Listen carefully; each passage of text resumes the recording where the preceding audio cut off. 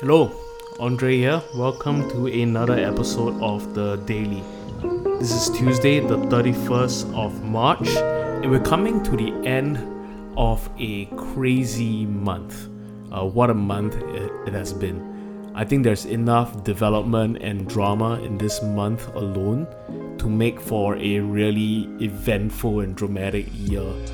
And so, even this time where things are unpredictable, we're not sure where things are heading, we stand resolute in the hope and promise that we have in God, that indeed He is able to make all things work together for our good.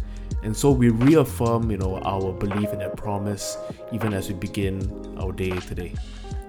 Well, a few weeks ago, I was hanging out with Axel, and I'm sure all of you know Axel. Axel is our youth director, creative head, overall architect behind all things beautiful in our church.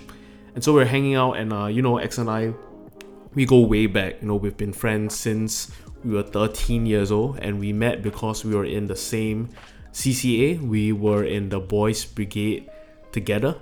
And so we were talking that night about some of the most formative and developing highly developing seasons in our lives, and we both zone in on our time in the Boys Brigade. We were in that CCA for 4 years, and that CCA has been so great in terms of forming certain values that we still hold on today. Things like excellence, precision, honor, respect, and discipline.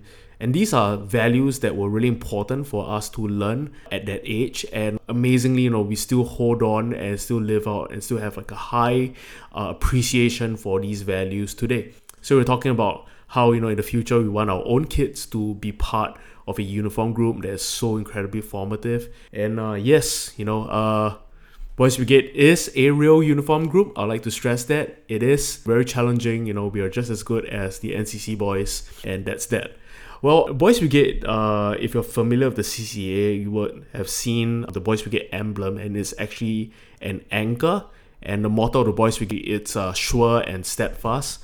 Now we get the motto and the emblem from a verse in Hebrews chapter 6. And this is the text I'd like to read with us this morning, even as we begin our day. Hebrews chapter 6, read from verse 13. It says this in God's word: "When God made his promise to Abraham, since there was no one greater for him to swear by, he swore by himself, saying, 'I will surely bless you and give you many descendants.'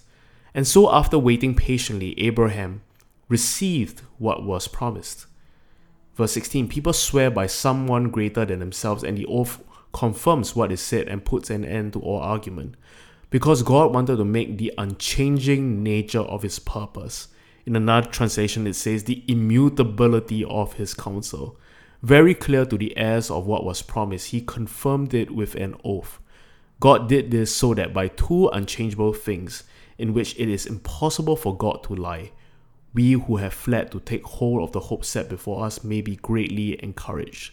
Verse 19, we have this hope as an anchor for the soul, firm and secure. In some translations, sure and steadfast. It enters the inner sanctuary behind the curtain, where our forerunner Jesus has entered on our behalf. He has become a high priest forever in the order of Melchizedek. This is God's word. Now, the author of Hebrews was writing to people who were facing hardship and persecution because of their Christian faith. Now, a few were tempted to abandon Christ and return to Judaism, and the writer was urging them to persevere by putting their focus on the superiority of Jesus Christ and the salvation that he has provided. And the writer was really trying to instill in them this biblical hope that was not just a positive or cheerful disposition, wishful thinking, but a steady, steadfast attitude of joy based on the promises of God, who cannot lie. And now he uses a metaphor here that is only used once in the Bible, and it's the metaphor of an anchor. We have this hope as an anchor for our souls. It's so beautiful, right, this picture, but this anchor, something that keeps the boat steady, something that keeps it fixed in position when the winds and the waves seeks to take the boat out further and further into sea, the anchor keeps the boat weighted down, sure and steadfast.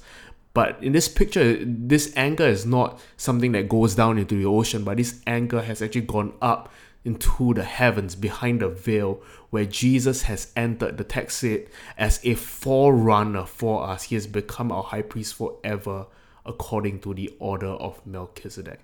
Now, a couple of observations I want to make from this text. In verse 13, it says this: when God made his promise to Abraham, since there was no one greater for him to swear by, he swore by himself. Think about that.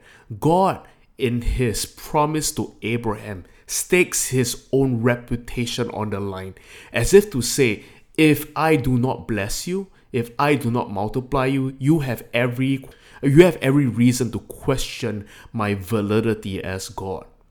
It's amazing. And verse 15 says this: and so after waiting patiently, Abraham received what was promised. And I love that the writer of Hebrews tells us that Abraham had to wait patiently before receiving what was promised. I love that we serve a God who answers our prayers. And I remember moments in time where I pray a prayer to God, seeking his help, seeking his guidance, seeking his provision. And then God answers that prayer. I would pray for divine wisdom and counsel, and God would speak to me in that moment, be it through a text, or be it through a phone call from a trusted friend, or be it through just an impression in my heart. And I would feel this sense of assurance and faith rise up in me, and it will give me courage to face a new day, and also courage to pray and seek and turn to God in times of need. But I'm sure many of you would relate that there are times where we pray prayers, we seek God, we ask for his wisdom, his counsel, his provision, his intervention, and it almost feels like nothing is happening. And so we sit there, we wonder whether our prayers were effective. We wonder whether we have adopted the right spiritual posture. We wonder whether God is upset with us, whether he's angry, whether we've done anything wrong, or whether there's any sin that we need to repent of, all that kind of stuff. I'm sure many of you have sunk into a similar pattern before. But I've noticed in my life, in those seasons as I pray these prayers and I tarry and I wait patiently on God, I try my best to stay true to course, to not deviate, to fix my eyes on God in these times. And as I keep on pressing in and God answers the prayer, I would have that same feeling, right, of faith, of courage emerging in my heart. But I believe that there's something that comes with this posture of waiting. And Bill Johnson puts it so well, he says this, that answered prayers brings about faith, but delayed answers to prayer brings about faith with character.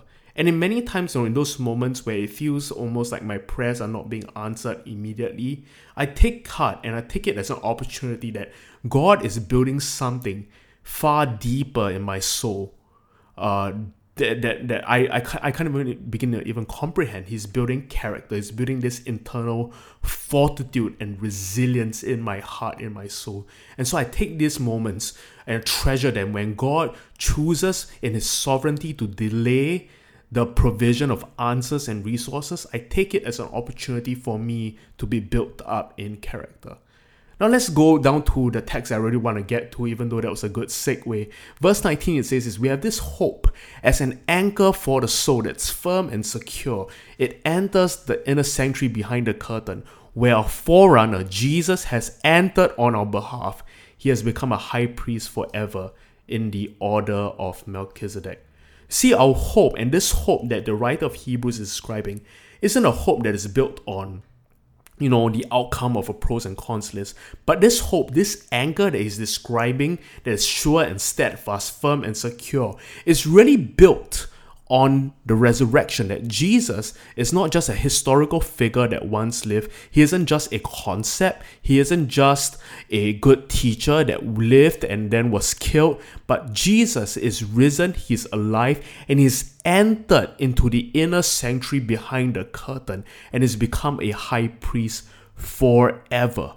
Now, the Spirit of God isn't just in us for the purpose of goosebumps or feels, but is given for dead things to be raised to life. The Bible tells us that the same Spirit that raised Christ from the dead, the same Spirit that enabled the resurrection, now lives in you and me.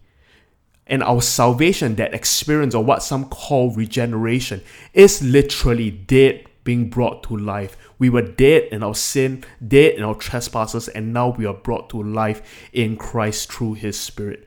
So when the world has descended into chaos, we have a hope that is an anchor for our soul, that keeps us grounded in a vision and a reality that transcends our finite comprehension. And this vision is one where all things are made new, whole, brimming with life. And it's because we have this hope as an anchor for our soul, we can look at all that is going around us, the chaos, the uncertainty, the unpredictability, the shakings, and believe with our whole heart that all things can be made new, dead things can be made to life, because the resurrection, Jesus testifies that that is possible in Him through His Spirit. Now that is hope. That is what we have as believers. That is what and who we are to be, people who are so convicted and compelled by this vision of hope. And this is such a unique opportunity for us, right? In the middle of all of this, we can exude and express hope to all who are around us. And wouldn't this be a sight to behold, that the Christians are so compelled with this vision of hope, not shaken by the things around us, not torn and pulled aside by the opinions of people around us, and for others to go, hey, what possesses you that you would think that way, that you are not shaken by the things that are around us that are so convincing? And we can go, hey, we have a hope that is built not on the precepts and the ideas and the ingenuity of man, but we have a hope that is built on a story that has begun, that finds its root at the dawn of creation, where the Lamb of God was slain for the sins of the world, but He did not lay slain and dead, but He rose again in glorious light and victorious power. And that resurrection speaks to all the things that we see around us, that they can be brought to life once again. This is hope. And so let's take a moment and let's just take that all in. That in spite of all that we see and face today, there is hope. There is a reason to hope, because Christ lives. He is risen and He lives in you and me. So let's take a moment. Let's take that all in. Let that all sit in. Just picture, even that truth as water being absorbed into your very soul. Let that truth seep into the marrow of your bones. Let it possess you. Let it take hold of you. Let's spend a moment doing that, shall we? I'd like to invite you, wherever you're at, just close your eyes. Close your eyes right now. And I hope you're not driving. I hope that you're not doing something that requires your attention. But if you would, I'll invite you in this moment to just pause, take a moment, and let that all seep into your soul. The truth of God's hope, the reality of His resurrection, being made known and real to you even in this moment. Just close your eyes and sit still and put your feet flat on the ground and feel the stability of the floor that's beneath your feet. Even as the world is spinning around you, even as there's so much noise, so much uncertainty, and so much is going on, be present in this moment. Be grounded in hope. Be anchored in hope. That the hope of God's resurrection, the hope that you and I have, is more certain, it's more sure, it's more steadfast, it's more firm than even the ground that we are standing on. That is the hope that we have. Let's take a moment to let it all seep in.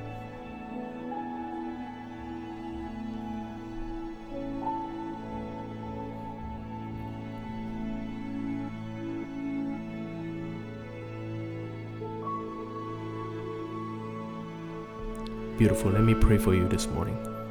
Father, we thank you for the hope that we have in your Son Jesus.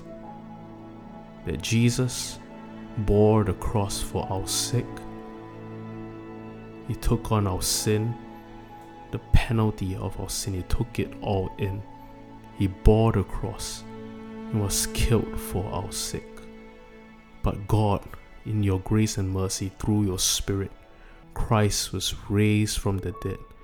And this hope that we have in your Son's resurrection is not just a hope that we think about. It's not just a hope that we speak about, but it is a hope that we have living in our very beings.